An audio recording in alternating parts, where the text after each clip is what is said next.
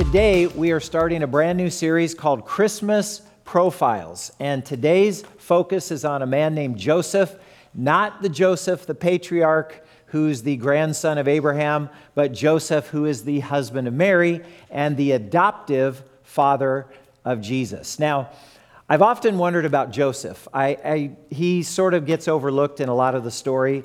But have you ever thought about the life of Joseph and what he had to go through, what he had to endure, and then how God used him in the story of the coming of Jesus? Because I've often asked the question, what would it be like to be a stepdad? Because I've never been a stepdad, or I've never been an adoptive father. Well, what would it be like to be in a blended family? Now, I know what it's like to be adopted, but I've never been an adoptive father. In 1967, my stepdad, who became my adoptive father, Richard Swaney, he married my mom. And when he married my mom, he got 3 boys in the bargain. So my take on the marriage is he married her anyway. But he got a 2 and a 3 and a 4-year-old son. 2, 3, 4-year-old, Joe, Jim, and Jeff, right there in the bargain in 1967 when he went to the altar and married my mom. And then a few years later, when we were living in Oklahoma and my dad was in the Army station at Fort Sill, we took a trip to Oklahoma City, and my stepdad, Richard Swaney, legally adopted us into his family to be his father. So I often joke to Lisa, I said, I was born Jimmy Stewart, but now I became Jim Swaney because of adoption, being adopted into his family. And I'm grateful for that. My dad was a good provider. He took good care of us kids. So what is it like to be an adoptive father? Before we get in the message any further, just let us bow for a word of prayer. Heavenly Father, we thank you for sending Jesus, and the way that you sent him is so unique. The only person who ever entered this world miraculously and left this world miraculously is Jesus. And we want to understand that story in more depth and how you used that miracle and how you called human beings to follow you and to believe that which was unexpected, to believe that which was almost incredible and blew their minds. Lord, help us to understand that story and to figure out how we can be more like those people who responded to you in faith and in obedience. When we pray these things in Jesus' name, amen. There's a professor who's at a Christian university in Arkansas, and he is an adoptive father himself. His name is Professor Joseph Dodson, and he writes this about his experience being an adoptive father. He says, I feel this burden to be a good Christian parent. The burden is heavy enough for my own 4 children, but the parenting burden is compounded with my 5th child, whom we adopted. So they had 4 natural kids, and then child number 5 was adopted. The burden was heavy enough, and he says, with my new son Caspian, I constantly doubt myself. My fears are increased by the disapproving looks and whispers I get from my small town neighbors whenever they hear my black son call me dad. Am I being a good dad to Caspian? When he grows up, will he appreciate, or will he, heaven forbid, will he resent me? What do I need to do in order to be the father that he never had? I think about that story, and I think about Joseph, who became the husband of Mary. I wonder if Joseph ever struggled with similar doubts as he raised his adopted son, Jesus. Jesus Emmanuel, Jesus God with us, Jesus Christ, the Messiah. What was it like for Joseph? The name Joseph means God will give the increase, and that signifies the blessings that God bestows on anyone who's willing to obey him. So we begin this story. We're in Matthew's Gospel, the first book in the New Testament. There are 4 Gospels, Matthew, Mark, Luke, and John. This is the first one, and this is a gospel that is written primarily to people of Jewish background who are wondering if Jesus really is the Messiah. How is that true? So it's written to a Jewish audience, and the story begins with Joseph, and he comes into the scene with an unwelcome surprise. Surprise! This is how the birth of Jesus the Messiah came about. His mother Mary was pledged to be married to Joseph. So Mary and Joseph are now engaged. They had not married yet. They haven't consummated the marriage. It says because before they came together, she was found to be pregnant through the Holy Spirit. That realization, that news that Mary was pregnant and they weren't yet married must have been quite a shock to Joseph. Mary had a reputation for being a young woman of high, sterling character. So how could this have happened? So we continue the story down in verse 19. Because Joseph, her husband, because he was faithful to the law, and yet he did not want to expose her, talking about Mary, who is now pregnant, not with his child, he didn't want to expose her to public disgrace. He had in mind to divorce her quietly. And so it says something about the character of Joseph that he didn't want to expose Mary to public disgrace.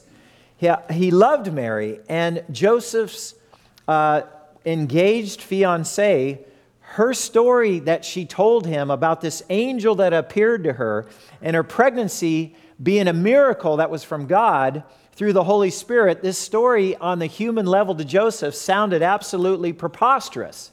I mean, who had ever heard of such a thing? Has anything like this ever happened before? Of course, the answer was no. Has anything ever happened like this again? And contrary to the stories of perhaps a few young women, no, it's never happened. It's never happened again that way. Joseph loved Mary. He must have been incredibly hurt and disappointed to hear the news of her pregnancy. And yet, because Joseph was righteous and because he loved Mary and he didn't want to shame her openly, Joseph knew that there was a law that any law-abiding Jewish man could employ. He could have cited a passage from Deuteronomy chapter 24, and there was a command there from Moses saying that if somebody's wife displeased him, he could issue a certificate of divorce. If she has done something that was sinful or that was ungodly, he could have written her a certificate of divorce. And you might pause there and you say, well, wait a minute. I thought they were engaged to be married. How can you divorce somebody you're not married to? Well, in the Jewish culture, the engagement was so strong and so powerful. There was a bride price. There was a dowry. There was a ceremony where they actually took what looks like communion together. And when the bride-to-be or when the fiancé, if she accepted the marriage proposal, when the fiancé would hand her the cup of wine, she would take a drink from that cup saying, I accept your proposal. So this was such a powerful engagement that in order to break the engagement, it was considered as necessary and powerful to have a certificate of divorce. So if Joseph did that, he could have done that to Mary. He could have sent her on her way as an indecent woman. He could have demanded a refund for the bride price he paid at the time they were engaged. And without anybody begrudging Joseph, he could easily have abandoned Mary and gone on to find another wife of a higher reputation so that his own reputation in the community would not be sullied. If Joseph did that in that culture, Mary would have been shamed for the rest of her life. And so Joseph didn't want to shame her, no matter how it was, no matter what she said or how it was that she actually became pregnant. So this unplanned pregnancy put Joseph in a really tough place. If he didn't expose Mary as an adulteress, what would people in Nazareth think? What would they whisper about him if he married her? What would he whisper about him and them as he walked by? Joseph must be the father. Obviously, he didn't wait until they were married. Joseph isn't such a righteous man after all. He's a dishonorable man. And that reputation that Joseph had for being a righteous man in the community, that would have been lost. So Joseph he's between a rock and a hard place, and he's trying to make a decision on this, and he's asking, what is the right thing to do? So he said, well, I'll just divorce her quietly. I won't put her in public disgrace, and we'll try to move on with our lives. And this is where God intervened. This is where God himself sent an angel to speak to Joseph. But after he had considered this, an angel of the Lord appeared to him in a dream and said, Joseph, son of David. See, Joseph was of the line and lineage of David through the tribe of Judah. It says, do not be afraid to take Mary home as your wife, because what is conceived in her is from the Holy Spirit. And the angel went on. So this pregnancy that Mary had, it was miraculous. It wasn't Mary's disgrace or shame. It was done by God. It was through the Holy Spirit. And the angel goes on and says, she will give birth to a son, and you are to give him the name Jesus. Jesus is from the Hebrew Yeshua, or where we get the name Joshua. And Jesus means God saves. He says, so you give him the name Jesus when this son will be born, because he will save his people from their sins. Now that's a unique title. I mean, there's the name Jesus, but then there's also this idea that Jesus is going to be born. He's going to be Messiah, and he's not just going to be any man. He's not even just going to be a prophet. He is going to be the one who saves his people from their sins. So it's so interesting. I think Joseph's mind in the dream was kind of blown at that point, because what a mind-boggling idea to think that someone else was the child's father, but that someone else was God himself. Wow. I mean, absorb that. I think Joseph awoke from his dream feeling perhaps excited, perhaps, destiny is now knocked on his door and his life is going to change forever. I think Joseph also awoke from his dream maybe feeling a little embarrassed for discounting the true story that Mary had told him. He must have felt like an unbelieving jerk. That's the way I would have said it. But when the revelation from God came to him, this is what I like about Joseph. Joseph rolled with the punches. He said, oh, this is the way it is. Okay, it's time to reorient my entire life to this new reality. He accepted the new reality. He adjusted his life accordingly. And above all, and the reason he did this was because Joseph was committed to live a life pleasing to God. It says right when you start in Joseph's character, he was a righteous man. He was a just man. He dedicated his life to pleasing God. He's just stopped there and say, well, what about you? Have you dedicated your life to pleasing God? Do you have that same spirit that Joseph had? And if you got an unexpected curveball in life that puts you way, way out of your comfort zone, if you sensed, however, even though it was uncomfortable, that God was in this and that he is calling you to do this extraordinary thing, are you ready to make the necessary adjustments so that you can keep following God the way he wants you to? Are you ready to make that adjustment? The angel goes on and he says, all this took place to fulfill what the Lord had said through the prophet. It happens to be the prophet Isaiah. The virgin will conceive and give birth to a son, and they will call him Emmanuel, which means God with us, not just God over us. You remember when God called the children of Israel to follow him, and he was ready to sign the covenant with him, and he was up on the mountain, and the mountain was full of lightning and thunder and smoke, and the people could not go up on the mountain. Only the Lord's only chosen prophet could go up on the mountain to speak with God, and that man's name was Moses. And then Moses would speak to God in God's presence. Then Moses would come down from the mountain and said, okay, folks, this is what God says. So it was God over us. But now God is moving in a brand new way, and he is going to enter into and become a part of his creation as a human being. The Word became flesh and lived for a while among us. And his name is going to be called Emmanuel, God with us. So what does Joseph do? Well, he's obedient to the vision, right? When Joseph woke up, he did what the angel of the Lord commanded him. He took Mary home as his wife. But he did not consummate their marriage until she gave birth to a son, and he gave him the name Jesus. So now Mary continues with her pregnancy. They're now this newly married couple.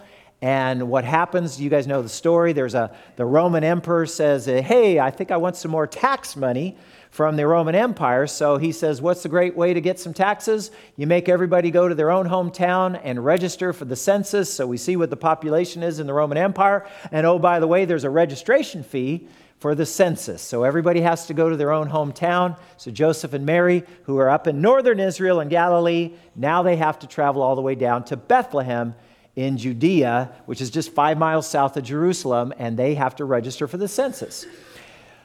There's a scene from the movie, The Nativity. I love this movie. It's one of my favorite Christmas movies because it's so accurate biblically.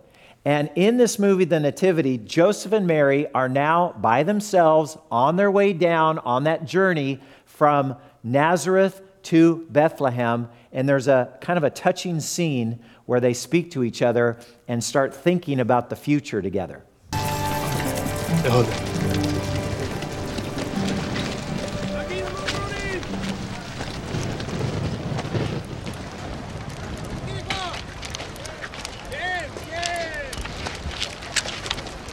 He's moving.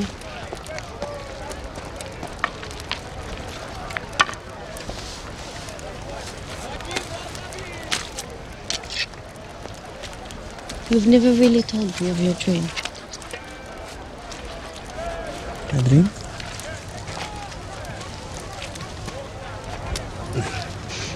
No, please. Tell me. The angel came to me and he told me the child within you had been conceived by the Holy Spirit and that I should not be afraid. Are you afraid? Yes. Are you? Yes.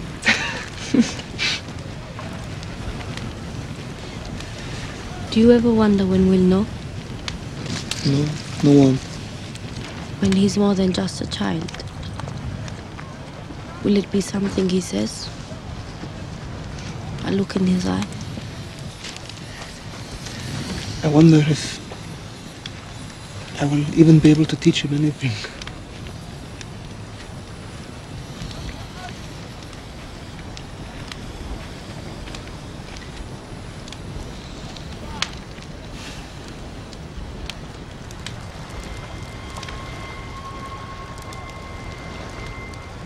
I don't know if you heard the audio clearly, but Joseph said to Mary, he said, I wonder if I will even be able to teach him anything. Now you think about somebody who says, God himself is going to become a human being through this child, through this baby to be born of the Virgin Mary, and he's going to be God in the flesh. Can you imagine Joseph says, if he's God, I don't care if he's a little baby or not. He must know everything. He must be able to do everything. He had no idea, the idea that Jesus would be fully God, 100%, and fully man. You know, one being with two natures. And in that human nature, Jesus would have to learn. He would have to develop. He would have to grow. And that's why it says in Luke's gospel, in chapter 2, it says, so Jesus grew in wisdom and stature, in favor with both God and man. That Jesus had to grow and develop as a human being, but Joseph was thinking, like, I wonder if I'm even going to be able to teach anything to Jesus. Doesn't say much else about Joseph in the story. There's another story that we're going to get to in just a moment, but it doesn't give a lot of detail about Joseph's life and character. And I suppose that's one of the purposes of these gospel writers. They write these under-narrated stories. They don't give you every detail in the plot line. And sometimes that mobilizes our imagination to wonder how we might fill in the missing gaps of information. It looks like Joseph and Mary, by the way, after Jesus was born, Joseph and Mary had children of their own. In Matthew's gospel in chapter 13, it says that 4 brothers of Jesus were there with their mother Mary and his sisters, plural. So there were at least 2 sisters as well. So apparently Joseph and Mary had 6 children at least after Jesus was born. The family, when they went back to Nazareth, they must have looked quite normal except for that oldest boy, Jesus. Joseph had to exercise a great deal of faith and courage to continue his relationship with Mary. His decision to stay married meant that Joseph was going to have to endure, as did Mary, for the rest of their lives. They were going to have to endure the ridicule and the gossip of neighbors, relatives, and other people in their community who rejected this idea that there was a miraculous conception, and they believed that Joseph had just married a pregnant fornicator. I think at some point Jesus realized the underlying contempt and criticism that his father Joseph heard and put up with. And it probably impressed Jesus just how his earthly father Joseph could hold his tongue, or hold his temper, or take an insult without retaliating. This is one thing I want to say to all of us that I admire about Joseph, because the strength of what we believe is measured by what we are willing to suffer for that belief. Let me say that one more time. The strength of what you and I believe is measured by how much we are willing to suffer to defend that belief. And so after Jesus was born in Bethlehem, they're there in Bethlehem for a while. They go up to Jerusalem. They dedicate Jesus to the Lord. Jesus is circumcised. They're back in Bethlehem. We now have the visit from the Magi, the wise men from the east. And right after that visit, it says this in Matthew's gospel. It says, when they, or the Magi, had gone, and an angel of the Lord appeared to Joseph in a dream.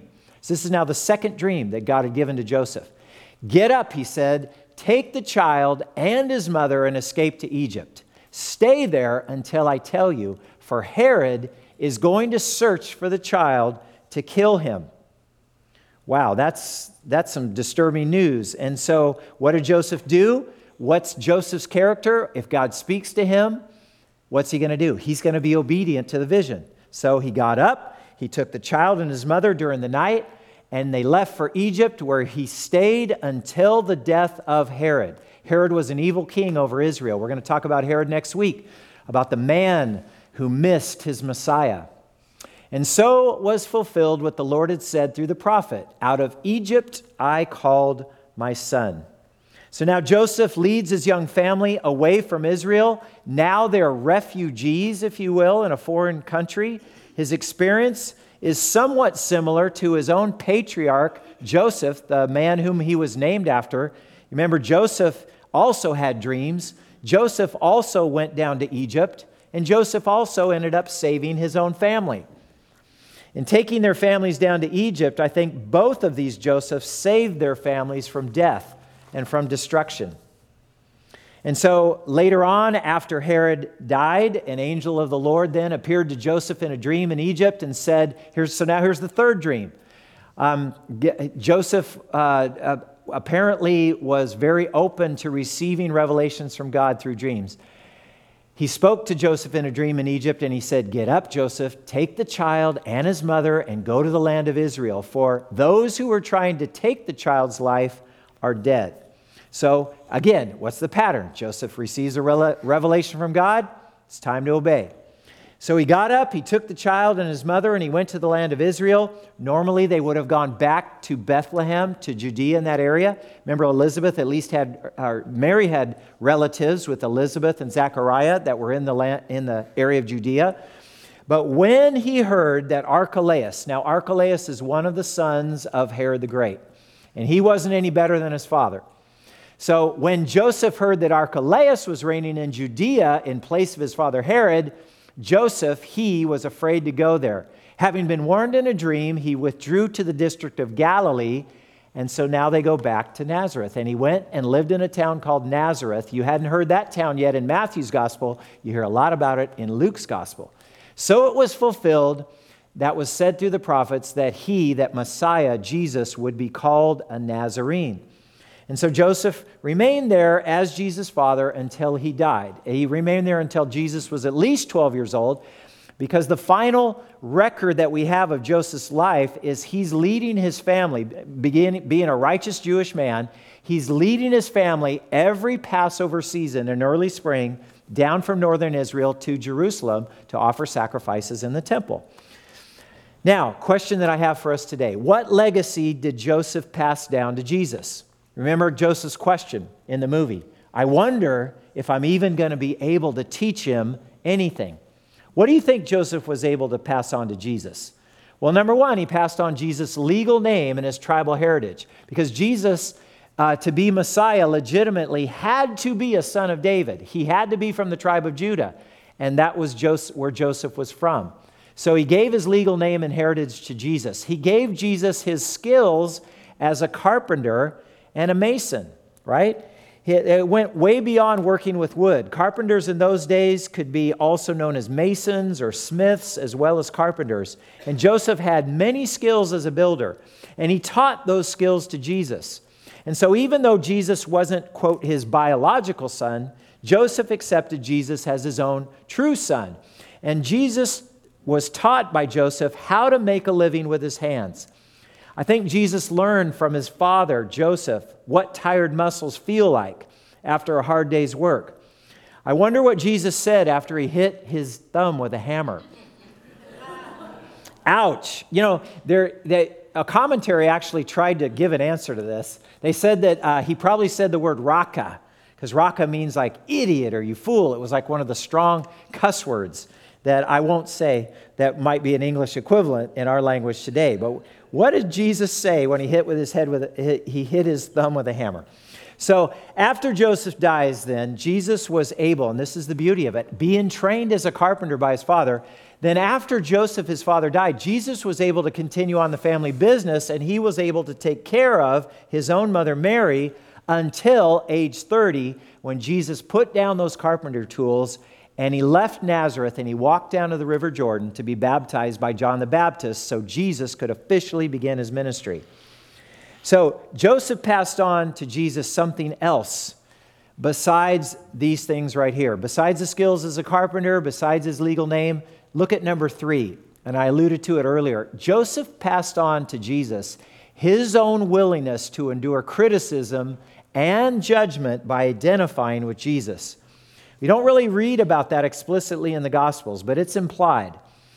For the sake of God's kingdom, for the salvation of his people, Joseph, the carpenter who was a righteous man, he likely spent the rest of his days on earth having to endure the unjust condemnation of raising a bastard son, a son who to the rest of the community looked like he was born in sin. Until his own death, Joseph probably had to grimace every time he heard Jesus contemptuously referred to as, quote, you know him, the carpenter's son. Joseph was willing to be criticized and made fun of because he closely identified with Jesus. He took on a load of backbiting gossip and contempt for the sake of his Messiah. Now, what about you and me? Are you willing to be criticized because you identify with Jesus? You know, maybe nowadays in the 21st century in Sonoma County where we live, you know, being a follower of Jesus, in case you haven't noticed, it isn't very trendy around this place. Being known as a follower of Jesus and naming him as your Lord and Savior, it isn't very, quote, Sebastopolian, now is it? Well, so what? I say, so what? Because that's not the main issue. What is the main issue here? Is it your popularity? Is it your acceptance from those who are skeptics about Jesus? Or is this question really the only question that matters? Is Jesus the Son of God? Was he conceived by the Holy Spirit and born of a virgin? Is Jesus the only person who had never sinned? Is Jesus the only person who came into and left this world miraculously? Is Jesus the only one who's qualified to forgive you of all your sins? Was he the one who sent you his Holy Spirit to live in you and help you live a godly life? Has Jesus gone to prepare a place for you in heaven? Did Jesus promise to be with you always, to never leave you and forsake you? Because if he did, then he is worthy of all the loyalty and the love and the dedication that we can give him, and he is worthy of all the criticism and the rejection that you and I could ever receive in this life. Amen? Amen? Jesus said, blessed are you. Look at this in Matthew's gospel. Blessed are you. Blessed, happy. You have God's favor on you when what? This isn't the prosperity gospel, folks. Blessed are you when people insult you, persecute you, and say all kinds of evil against you because of me. Rejoice and be glad, because great is your reward in heaven. I wonder if Joseph was mumbling to himself, great is my reward in heaven. Great is my reward in heaven. Great is my reward in heaven. Lord, when are you taking me? Because this is tough, being in this community. Jesus also said this, whoever acknowledges me before men, I will also acknowledge before my Father in heaven. But whoever disowns me before men, him will I also disown before my Father in heaven. Joseph acknowledged to everyone around him that he was Jesus' adoptive father. Joseph's character is that of this simple, honest, hardworking, God-fearing man who had great sympathy and had a big heart. And though Joseph did his best to keep the Jewish laws and customs, he was ready when the occasion arose to make himself subservient to the greater law of God's Spirit. After his dream where God straightened him out, Joseph stood up for Mary and he married her anyway. He took Mary and he brought her into his home. And it was Joseph's wholehearted reconciliation to Mary, even in the face of misguided slanders by his neighbors, that is what is so impressive. How Joseph gave himself completely to protect and to save his new family. When he left Israel, became a refugee in a foreign country in Egypt to escape the wrath of King Herod. That tells us that Joseph is worthy of the trust commended to him by God the Father himself. Take care of my boy Jesus. So friends, what about us? What's our takeaway today from Joseph's life? What can we learn from his examples? Number one, we learn how to forgive rather than avenge. It takes a strong man to put away anger and resentment and forgive instead. You know, it's the typical proud, self-righteous person that when finding out that your fiancée is pregnant, to just blow a gasket, to try to shame her in public, to try to avenge yourself, to try to make yourself feel bigger by making her feel smaller. And I think one thing we learned from Joseph, even before he had the revelation from the angel, was that Joseph was going to forgive rather than avenge. Joseph chose to forgive Mary. Instead of exposing her great sin, he decided to save her from public shame. And that compassion that Joseph shows right there, that didn't come from a weak and spineless man. That comes from a strong man who knows what it's like to forgive instead of to exact revenge. Number two, what's our takeaway? Number two is obey God when he speaks to you and trust him. On 2 occasions, even 3 by that dream when he was in Egypt, on 2, at least these occasions, Joseph found himself in a tough situation, and at both times when God gave him the revelation, Joseph did what the angel of the Lord commanded him. He didn't argue, he didn't fight it, he didn't delay, he didn't drag his feet. He followed God's direction. And then number 3, and this is what is, to me, what was the daily model of Joseph's life that I think is worth imitating. Be courageous when you follow God. The Christian life is not for the weak. Joseph put his own life in danger when he chose to follow God, when he chose to become Jesus' adoptive father, when he chose to marry Mary, when he chose to wed Mary, Jesus' mother. He didn't shrink back in fear. Joseph stepped forward in faith, and that is what is so admirable. Paul told Timothy these words, and nobody knew this better than Joseph. Paul said to Timothy, anyone who wants to live a godly life in Christ Jesus, anyone who wants to live a godly life will be persecuted. Paul should know. Paul experienced it himself. And there will be times like Paul and like Joseph when your own faith will be challenged. In those moments when your faith in Jesus is challenged, what will you do? Will you stand up for Jesus and your faith? We Christians, those who name Jesus as our Lord, those who choose to follow him, we Christ followers are not called to do easy things. We are called to be courageous. I'm reminded of that great old hymn that we sing sometimes. Stand up for Jesus, you soldiers of the cross. Lift high his royal banner. It must not suffer loss. From victory unto victory. That's what we're called to follow, to stand up for Jesus. And men, I want to say this, in our lives and where we find ourselves, this is just for the men. I know that it's not easy sometimes. Marriage gets hard at times. Sometimes it's not easy to stay faithful to your wife. Sometimes it's not easy to hang in there and raise godly children. Sometimes it gets tough to protect them and to provide for them when life gets hard and things go against you. And what I want to say to the men is we are called to do the right things, not because they are easy, but because they are the right things. And when we do what is right, when we act with courage and not with fear, when we act with selflessness instead of selfishness, when we act that way, then that's when we honor God. That's when we earn the respect of our wives and our kids and our community. When we do what is right and courageous, just like Joseph did, there's where the blessing is. There's where God has called us to be. Let's pray. And I'm going to invite the choir to come up as we bow our heads for a word of prayer.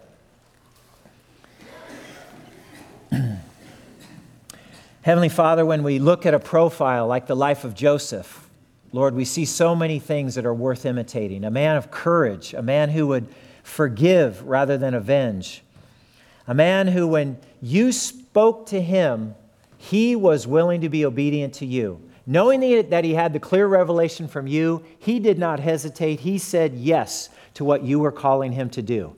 And Lord, what are you asking us to do? Lord, when you give us the revelation of who you are, when you say this is eternal life and this life is in his Son, and whoever has the Son of God has life, and whoever does not have the Son of God does not have life.